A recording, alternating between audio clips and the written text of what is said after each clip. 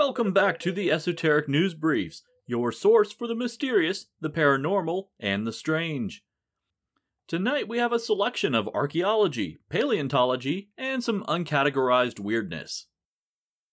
Starting out, we go to the Lingsha region of Gansu province in China, where they have unearthed a massive ancestor of the modern rhinoceros. The fossil includes a skull, jaw, teeth, and vertebrae. The condition of these few scant remains are enough for scientists to know what family they belong to, as well as determine that it is a new species within that family. Known as Paraceratherium lingxians, this creature is huge. The photo in the article shows just one of the vertebrae, and it's the size of a human torso. Just one of its vertebrae. You know what's crazy about this? This isn't even the largest Paraceratherium species. It is a solid contender for second place, though. An interesting side note, this species is very similar to an ancestor species that was found in Pakistan, implying the possibility of a rather large pattern of migration. Moving to the Middle East, and considerably further back in time, we find a new species of Carcharodontosaurus, or shark-toothed lizard.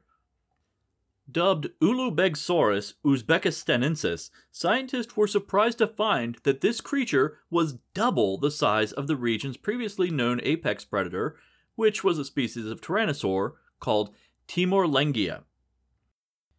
This discovery was made based on a fragment of a jawbone that was found in the Kizilkum Desert in the 1980s, but it was in storage until 2019. Carcharodontosaurus were generally larger than tyrannosaurs, but built much slimmer, so what they lacked in sheer muscle power they made up for in speed and size. This is the first known dinosaur of this family found in Central Asia, and is the last known example of a Carcharodontosaurus and Tyrannosaurus sharing an ecosystem before the extinction of the Carcharodontosaur species. The Uzbekistanensis has a unique feature also found on Thanatothoristes, a Canadian tyrannosaur species: bony ridges on the side of the jaw. It's unclear what purpose these ridges served on either species. Moving forward a few million years, gemologist Brian Berger discovered a singularly unique opal on a trip to Indonesia. One that contains a preserved insect. Some researchers weren't sure it was possible, says Berger. Until now, it seemed that opalized amber was largely just theoretical.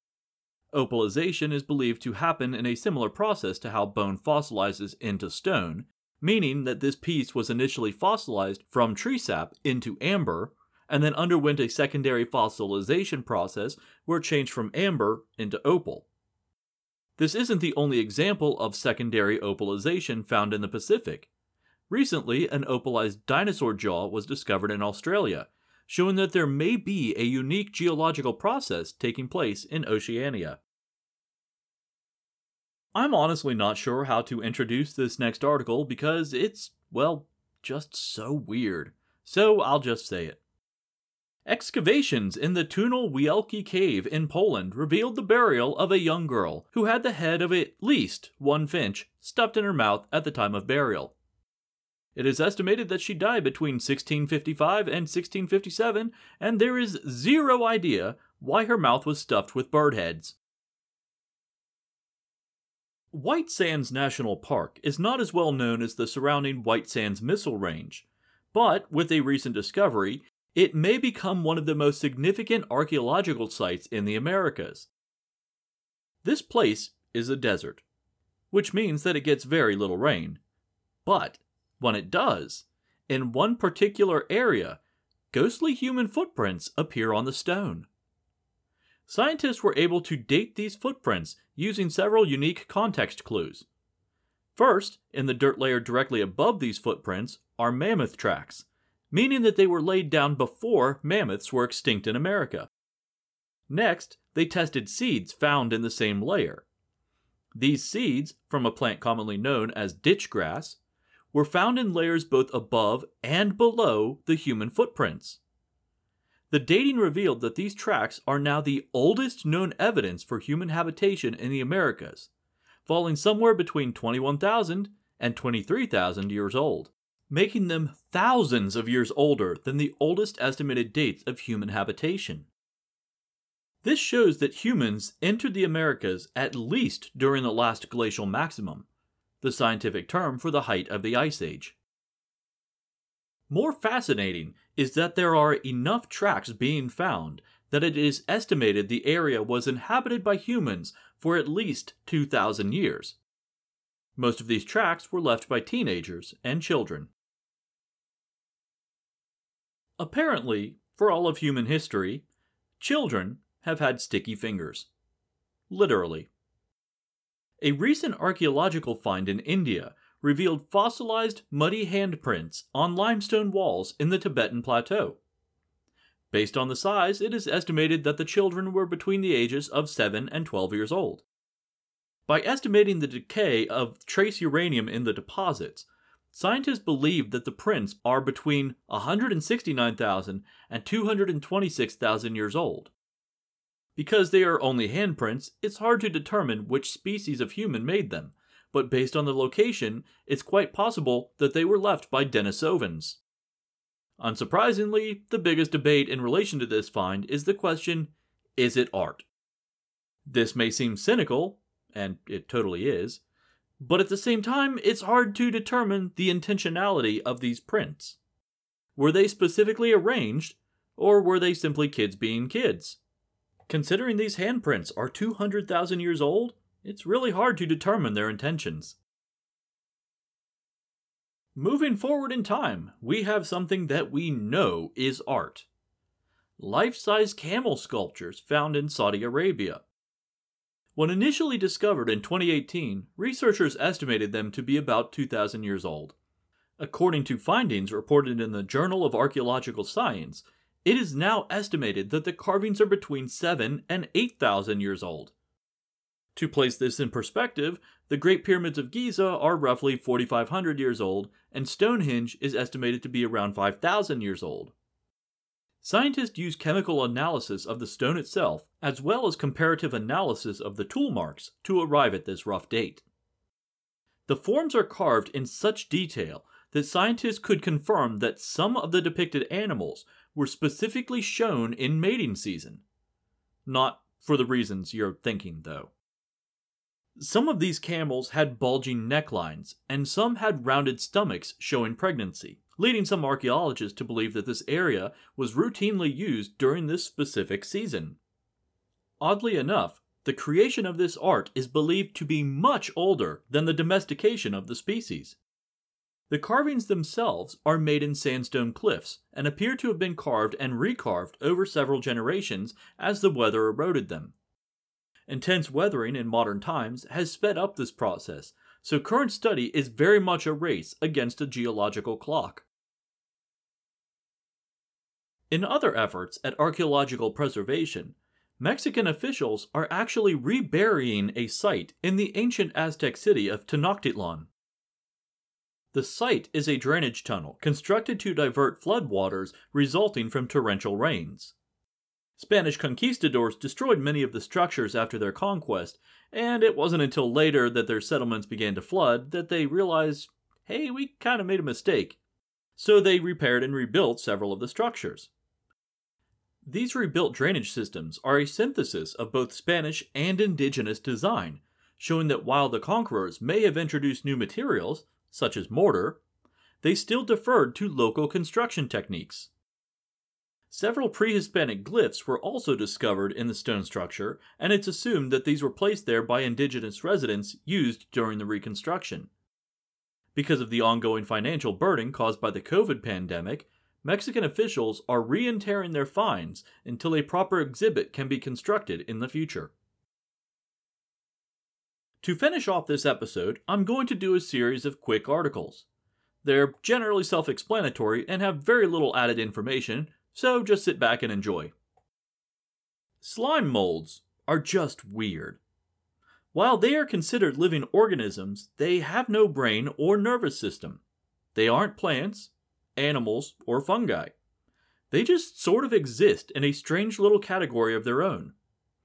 Starting out as a series of singular cells, they merge to form a single-celled organism called a plasmodium, which continues to eat and grow. What makes them really weird is that they show signs of intelligence, such as memory, puzzle-solving capabilities, and even complex problem-solving that is normally used to test the intelligence of animals.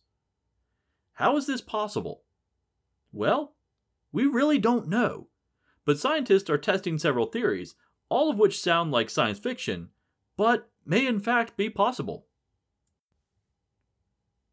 Ophiogura is a deep-sea creature known as a bristle star, a distant cousin of the starfish. Unlike starfish, who have stumpy leg-like appendages, bristle stars have snake-like arms similar to something you'd see in a Lovecraft-inspired horror movie. Ophiogura takes every description of a bristle star and then amps it up to 11. It has 8 sets of jaws lined with needle-like teeth, and its tendrils are all lined with hooks and spines.